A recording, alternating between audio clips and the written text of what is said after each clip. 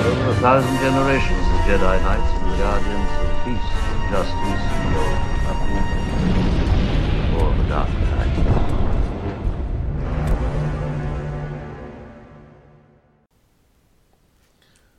Welcome back to A People's History of the Old Republic, episode 1.13, Holiday Special. I'm Kelsey. Joining me is my spouse Alymay, and there's always a little bit of truth in legends. One quick bit of podcast business. This is the last episode of the narrative hiatus.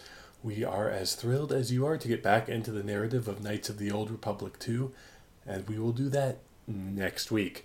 Before that, though, we wanted to take one dive into the weird and esoteric of Star Wars and talk about the extremely infamous Star Wars Holiday Special. Luke is unable to join us for this episode, but feel free to tweet at him about the Star Wars Holiday Special. I am sure he would appreciate it. So, the special is one of the strangest things to come out of Star Wars. We are somewhat fortunate in our very internet age to be able to have access to not just the special, but many versions of the special at all times. It used to be a thing that was rumored about being so bad. It is not one that has, as far as I can tell, a official release other than its initial broadcast. And that's for good reason. I think it's deeply strange that there are some differences of opinion on this matter. I think that the Star Wars Holiday Special, it definitely has its problems. It definitely drags in some points. It definitely is unusual and even a bit uncomfortable at different points. But I think it's underrated, and I think that more people should watch it because if nothing else, it's a good laugh. And it's canonical. So sure, let's touch upon the canonical nature of that right now. And one of the things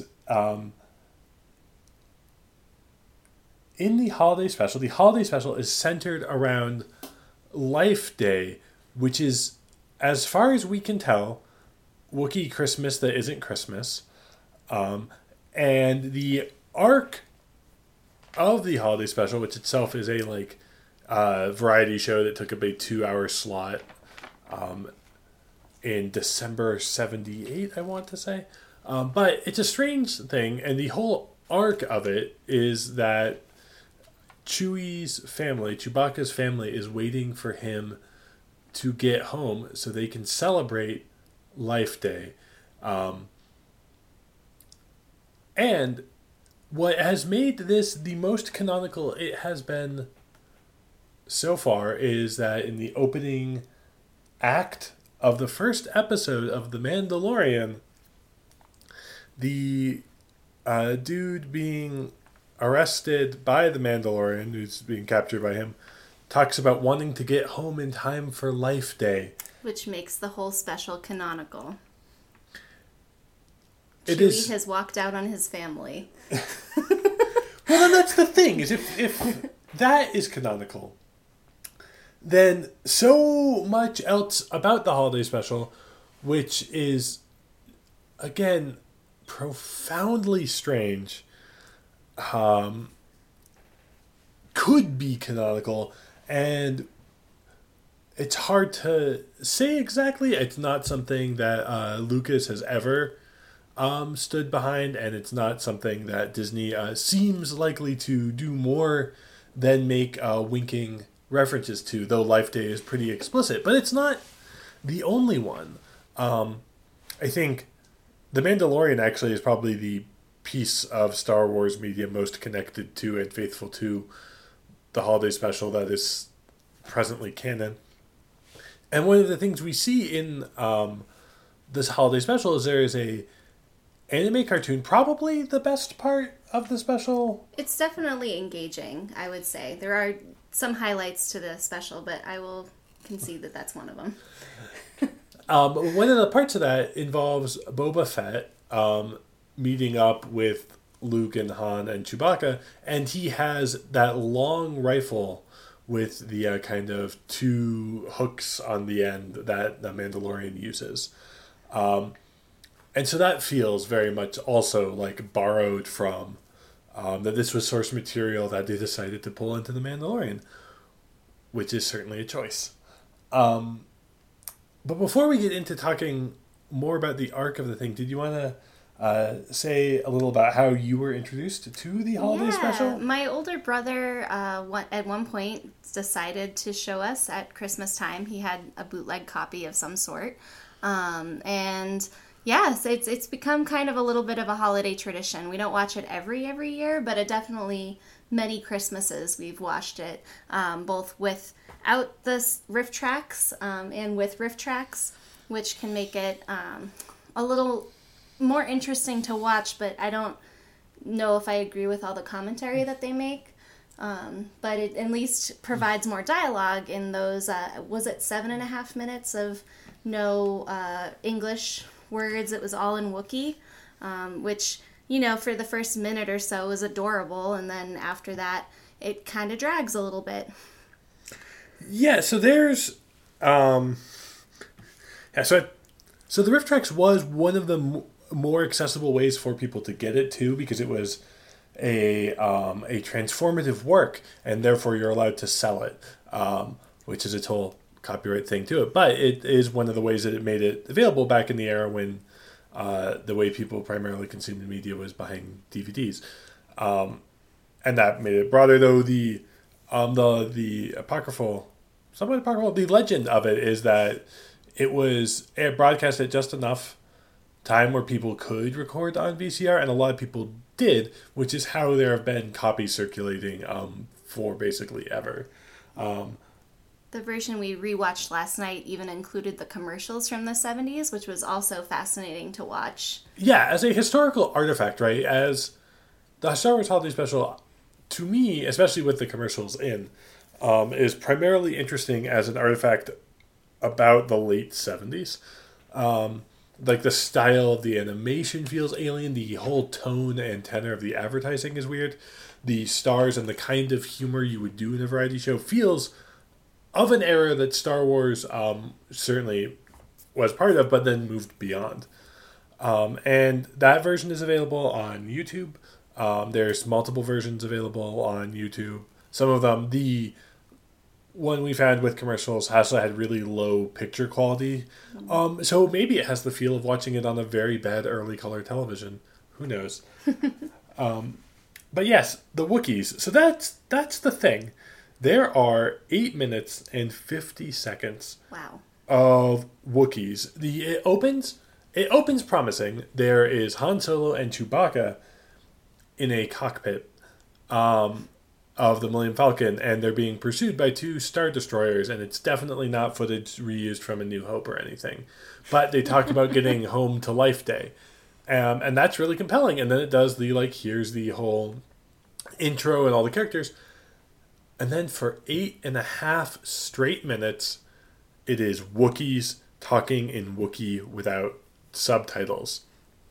Yeah, you kind of get the context, though, because it's a classic kind of nuclear family situation where you have Chewbacca's dad who's living with Chewbacca's wife and son. And so the dad's name was Itchy, and then the wife's name was Mala, and the son's name was Lumpy. And so you kind of see a lot of the classic tropes of a, nuclear family kind of playing out. You have, Mala in the kitchen, doing that whole thing. You have Lumpy causing a little bit of trouble. And then you have Itchy being kind of like this old curmudgeonly man of some, making all these groaning sounds. So I think it was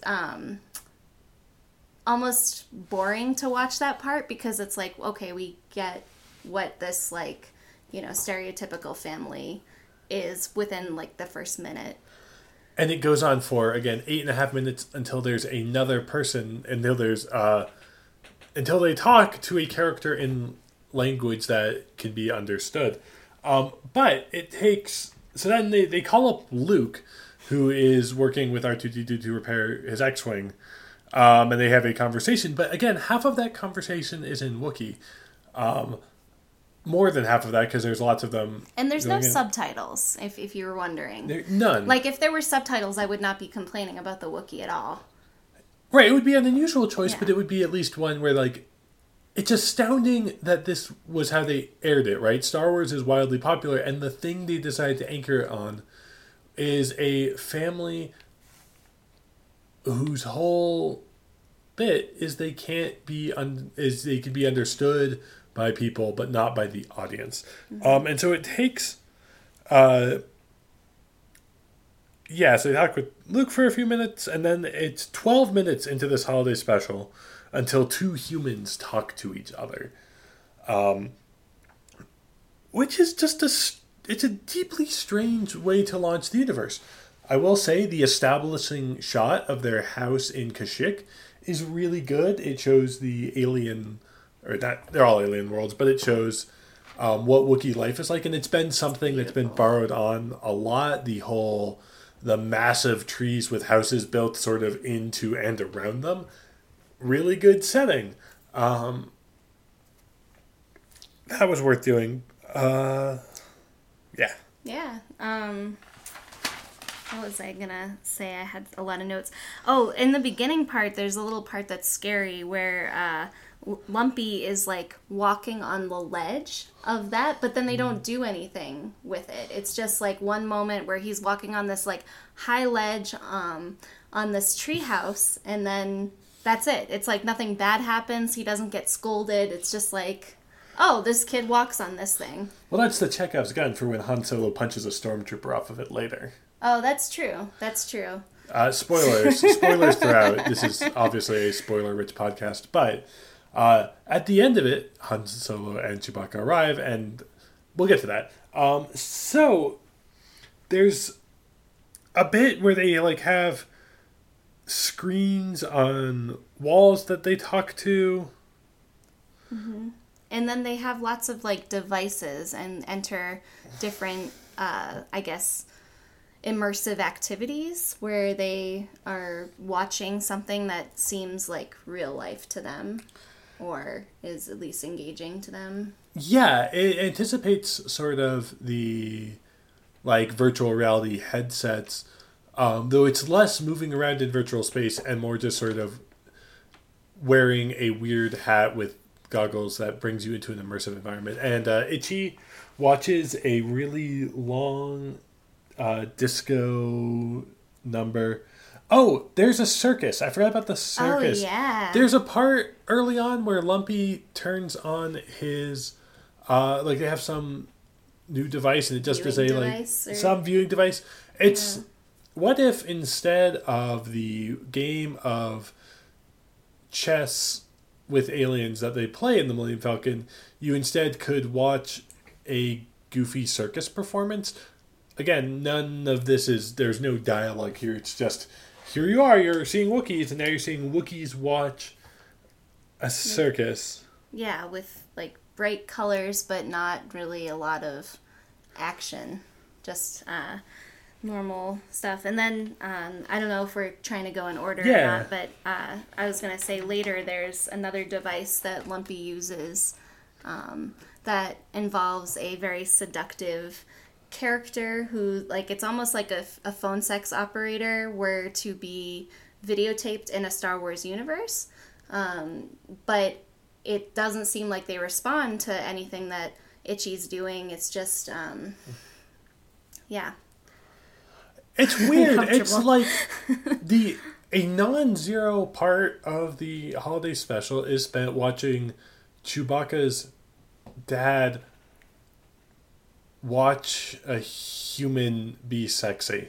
Yeah. And like 70s sexy, but it's like weird. Mm-hmm. It definitely is trying to like make that sex appeal thing. At one point, she says, "I exist for you," which I thought was interesting.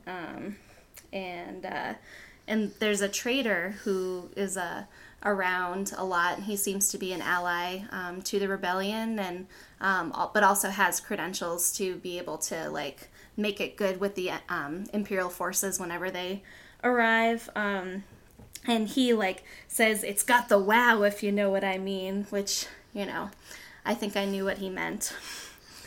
Yeah, and so the Empire, we see a bit where he's in his store and talking, and then he just goes to visit the Wookiees. And then while he's visiting the Wookiees, the Empire shows up. They are looking for, they're looking for Chewbacca, but he's not there yet. So they just decide to, like, search the house and ransack it. But also, at one point, this trade guy just has a box with Jefferson's starship in it, and they play a song for a Imperial officer who's wearing one of those, like, Death Star operator hats without the mask on it, like the big black flared out shiny hats, and he just watches a Jefferson starship song because, again, the 70s. Yeah, and these Imperial officer also comes into the store at one point and is trying to, kind of talk to the shopkeeper. He says he's off, duty, but obviously the shopkeeper's very wary and stuff. And Mala calls to say, like, she's about to say, hey, where's Chewie? Like, but he ends up, like, cutting her off, and the shopkeeper says, like, basically, like, I heard you're looking for that shaggy carpet, and, like, is trying to talk in, like, overdone code that like, if the Imperial officer knew that Han Solo was one of the humans they were looking for, saying she did it by hand, solo. It's like, really, over the top kind of code kind of stuff. The OPSEC was not good. It's so goofy. It was really over the top.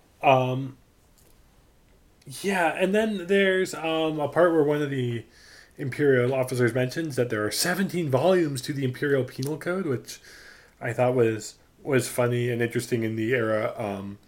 Kind of like how, if you listened to the Splinter of the Mind's episode, Splinter of the Mind's Eye episode, we talk about how in that one they extrapolate on, like, well, here are the documents that the universe has, and, like, the Imperial Charter and all that, which is an assumption they make in, like, this narrow era of Star Wars, and they don't really go back to, like, well, the Imperial Penal Code is a thing we need to care about, and it's just like, no, the Empire does stuff, and you can assume there are rules, but it's more that the Empire has power. So after the Jefferson Starship in the box and the code and all that, we get to the cartoon, which we mentioned, which is, it's a very strange style of animation. And it's all very in media res. There's Chewbacca with a mystic talisman. There's Han Solo. There's Luke and C-3PO and R2-D2 go to rescue them. Boba Fett shows up, and then he's a friend, and then he's an enemy. He has a personally calls Darth Vader, and they have multiple conversations. It's really interesting. It's, like, got good animation. It feels, though, like a lot of it feels like the kind of world building you would see in, like, Heavy Metal or in, like, Mobius comics or anything of that era where they're trying to do sort of generic-y Space Ranger stuff. It almost looks like knockoff Star Wars fan art that just happened to be canonical, or at least, if not canonical, set in the universe and introducing characters who became canon. And they're watching this, so Lumpy is, acting up like a child when there's Imperial forces in his own home, and that's how, like, Mala keeps him quiet, is having him watch this thing that his dad stars in and is in peril. And so that ends up becoming a challenge, too. It's so deeply weird.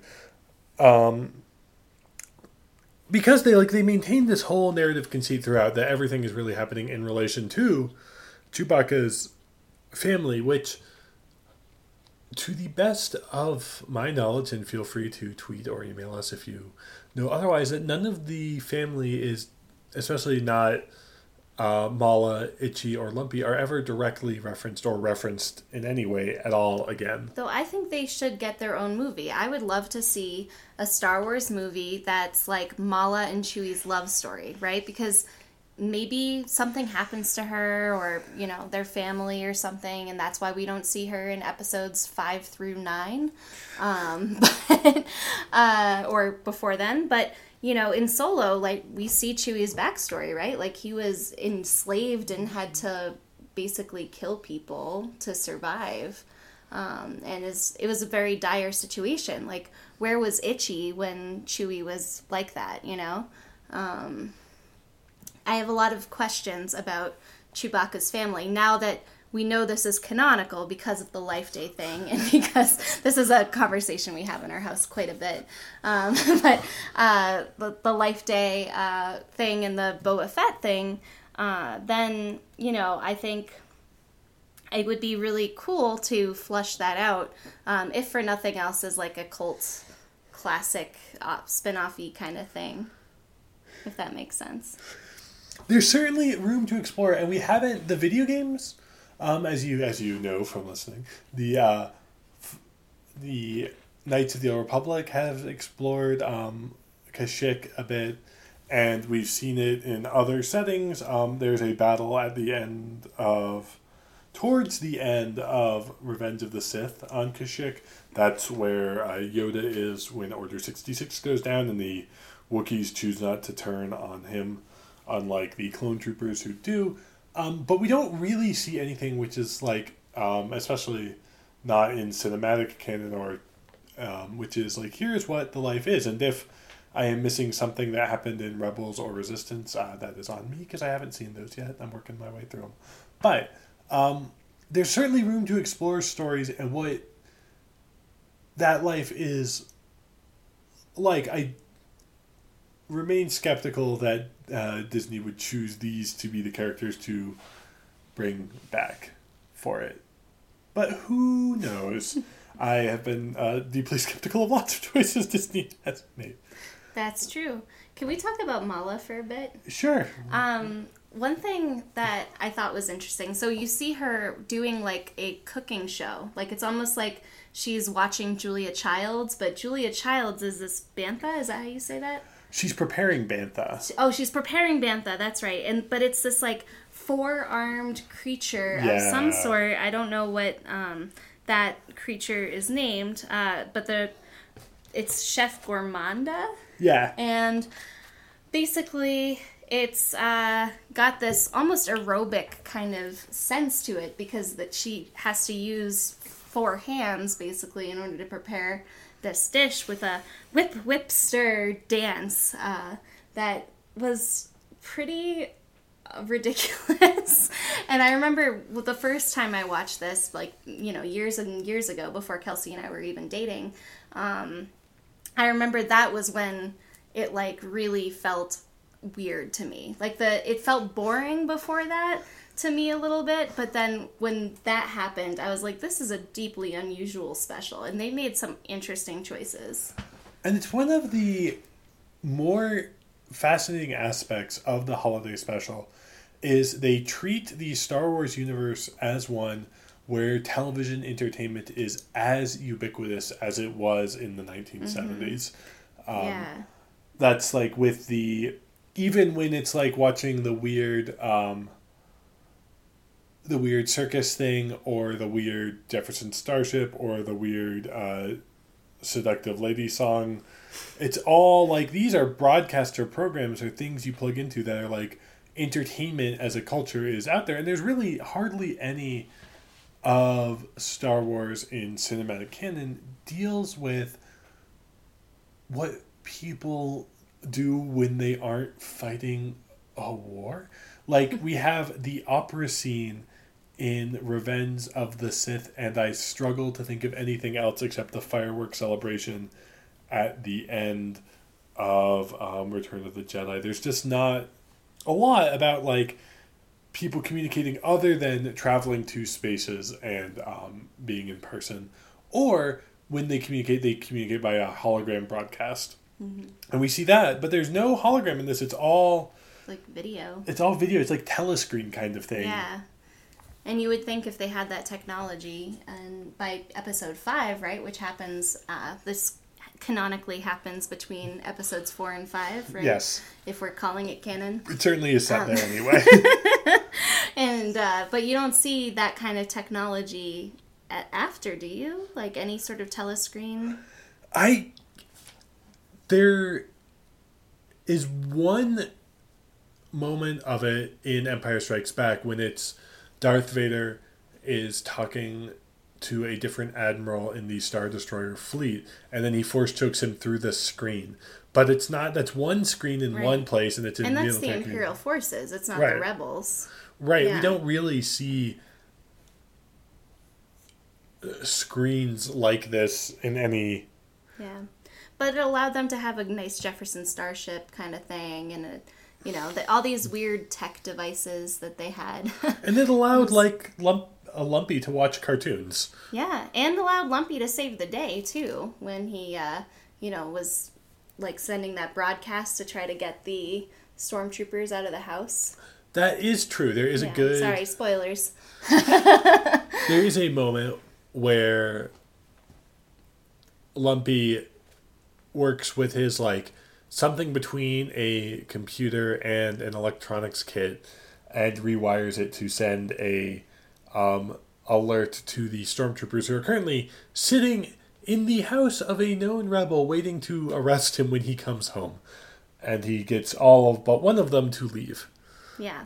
And it's hard to know how old Lumpy is. That's another complaint I have. Or maybe confusion or something that could be explored by another movie or TV show or something.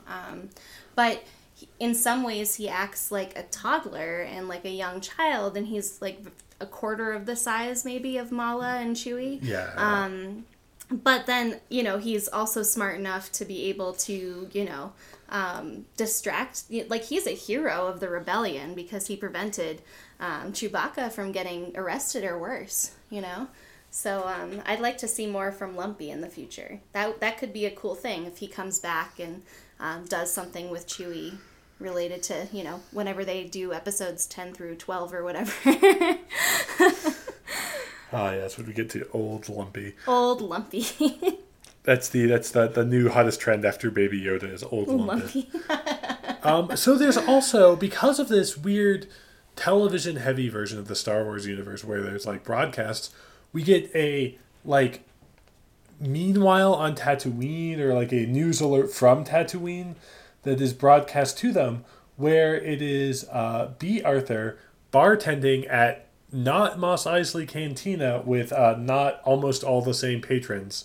And the same species of woodwind playing characters. Yes, the musicians who perform jizz. Yeah, they call it jizz and not jazz, but it's good Lord, why? It's very weird, but they have this cantina scene, and half of it is this deeply strange dude who has, it looks like a volcano on the top of his head. Oh. And he shows up with a rose for B. Arthur, and he is just very creepy, deeply misunderstood a bartender being nice. Mm-hmm. Is what he did. Not that he is he is clearly, it's clear to see what he is doing. His actions are straightforward and transparent, but deeply weird dude who's just trying very hard to hit on his bartender, and then he pours blue milk into the hole on his head. Mm-hmm. That's how he drinks, is through his volcano hole, and then he's just very sad, and then that occupies half the scene. And the other part is the Empire announces it is closing all of the bars on Tatooine. Mm-hmm. Just all of the bars on Tatooine. And so B. Arthur then leads a song about last call and then trying to get everyone out of her bar because it is now illegal to have one. Yeah. Before they aired that little segment, which the Imperial people they were still all in the house yes. When that happened. It said, quote, "This transmission is unrehearsed and unedited and is hereby begun without further comment as to its lack of moral value," which I think is something that they could have put for the entire holiday special, right? It felt like pretty unedited and pretty, no comment to its lack of moral value at certain points. And yeah, it just kind of felt like something people threw together and not necessarily something that was planned. But that being said, I still think it's canonical. That's the hill I'll die on. And so, also in that bar, I just wanted to... There's a bunch of weird alien, or weird creatures and beings. But one of them is just straight up a gigantic mouse. It is... Oh, yeah. Like a cow-sized mouse, but a bar patron. It's very, like, and maybe they're just throwing together costumes to see what they can and what fits. It was kind of the opposite problem of the cat's mice, right? Where the cat's mice were small and from the new Cats movie. Yes. Shout out to Cats 2019 by director Tom Hopper, where there are mice with children's faces on them. Yeah, and they're small. It was the opposite problem. It was like huge. It was like 3 times at least the size of B. Arthur. And no human face. It's very, very clear mouse face. And that's just like in there. And if you've made it to the holiday special at the point where you see that, it's like, okay, I guess this could happen. Right, yeah, because just so much of it is absurd that you just kind of accept anything it throws at you. All the trippy imagery, like there's a lot of 70s kind of psychedelic-y animation kind of stuff. Yeah, it's deeply unusual. And so the next thing, so after that, Han Solo shows up at, Han Solo and Chewbacca show up at Chewbacca's house, and they're there in time for Life Day. And the stormtrooper, the one stormtrooper left to guard, gets into a fist fight. There's no lasers fired. They are holding the weapons the whole time, but there are no lasers fired any time except in the cartoon, where it's much easier to animate lasers than on film. And then the stormtrooper throws a punch or misses Han and falls off the edge of Kashyyyk to whatever is down below. And with that, and assuming the Imperial unit is still distracted or busy or doesn't care about going back for the guy who clearly died, they proceed to have Life Day. Yeah, and the shopkeeper makes up that story, right, about him, the stormtrooper robbed me, silly or blind or whatever he said, that basically implied that the stormtrooper like took off and is a deserter. That's what it is, right? But they do check on him. And he's like, no, he didn't plummet to his death. You cannot look down and see his mangled bodies in clear white armor. He definitely stole my stuff and ran away. Yeah, and Han Solo also makes a comment about Lumpy's voice changing, which I think further confuses like the whole "how old is Lumpy" question. If anybody knows, please tweet at us or email the podcast, because I'm very curious. Yeah. Is there anything else we want to talk about before getting to like the Life Day ceremony itself? No, that was the next thing I wanted to talk about, was the Life Day ceremony. Yeah, so they hold light orbs and wear red robes, and Princess Leia's there, so they're clearly on a different world, or Leia was able to get there. It's unclear. Right. And they just have this vague ceremony thing where they place the lights in one thing and they all like stand around, and it's like a kind of a darky cave environment more than like the well-lit tree. But it's got high ceilings. Yeah, high ceiling. Very high ceiling, definitely that. Temple-y and chambery. And it's just... It looks... There's one point where they're like walking into a sun, it almost looks like, right? When they're heading to the Life Day ceremony, they're all of a sudden wearing red robes when they were wearing their Wookiee knot clothes before. And then, like, all of a sudden they're having this. Yeah, and then, and Princess Leia sings a song. Yeah, she sings. That was one of the better parts in the movie, in my opinion. And the song was, basically saying things about the day of peace and the day of joy. It's that song probably could have been a Christmas song. Yeah, under different circumstances. It's a very aggressively non-denominational Christmas song. Yes. Yes. And it's also to the tune of the Star Wars theme. As it just, sure, put some words on that. It's one of the strangest things, and then there really isn't closure other than that. It kind of just abruptly ends. Is there still a curfew? Are we still under martial law? We don't really know. What will happen? There's right, to the extent that things happen, it's that Chewbacca got home, and then we know from all the rest of Star Wars is that Chewbacca spends the rest of his time fucking off in outer space, away from there. But maybe between every episode, maybe he goes back and maybe he goes to, how do you say the planet's name? Kashyyyk. Okay, I wasn't quite sure. But maybe he goes back, in between. Maybe he and Han just check up on that every once in a while, but we never see it because it's never germane to the plot. I don't know. I like to think that somewhere out there is Mala and Lumpy and Itchy just, hanging out and having a good time. And, waiting for Chewbacca to come home. Yeah. And then I don't remember if this is on the version itself or just the weird broadcast version that we saw. But it ends with Star Wars, you and your children loved it. You and your children loved it. And that's just... It's a profoundly strange artifact. And it is perhaps to Star Wars' credit that nothing like it has been attempted since. That the idea that Star Wars was such a weird phenomenon that why don't you cash in on everything before people move on was abandoned. And instead, you let it kind of... Really, it reminded me a lot of the kind of choices made in Splinter of the Mind's Eye, where you're trying to cash in on something and you have no idea how long it's going to be successful or what will make it successful.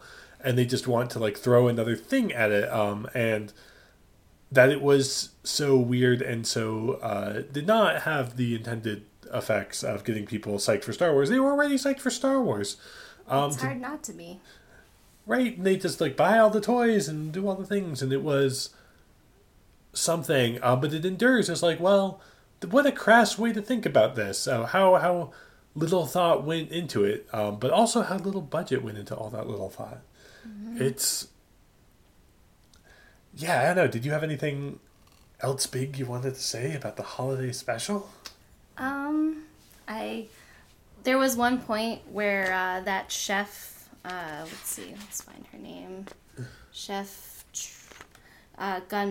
Gourmanda. There was one point where she coughs right into her hands and or sneezes right into her hands, and I think it's important to name that's a public health problem today and this day of COVID-19 and our social distancing that we are doing right now. Yeah, absolutely. Star Wars, with that in mind, Star Wars Holiday Special is very much a week 3 of social distancing kind of watch. I think it's something to, when you have exhausted things that will bring you joy. Yeah, or it also could be a sync up with your friends and watch the same version on speakerphone or something, because I think it's a lot more bearable when you have people to make jokes about it. That's how I got through it the first time, was making jokes with my brother, and then me and Kelsey's first Christmas together, I made him watch it. He was so mad. But yeah, no, I think with friends and with that kind of Mystery Science Theater 3000 kind of attitude about it, then Yeah. it can be an enjoyable experience. It's just a matter of who you watch it with and how you're watching it. Yeah, it's definitely, that's a really good recommendation, is to do a stream with friends or sync with friends, or even just live tweet along with people and do a coordinated watch.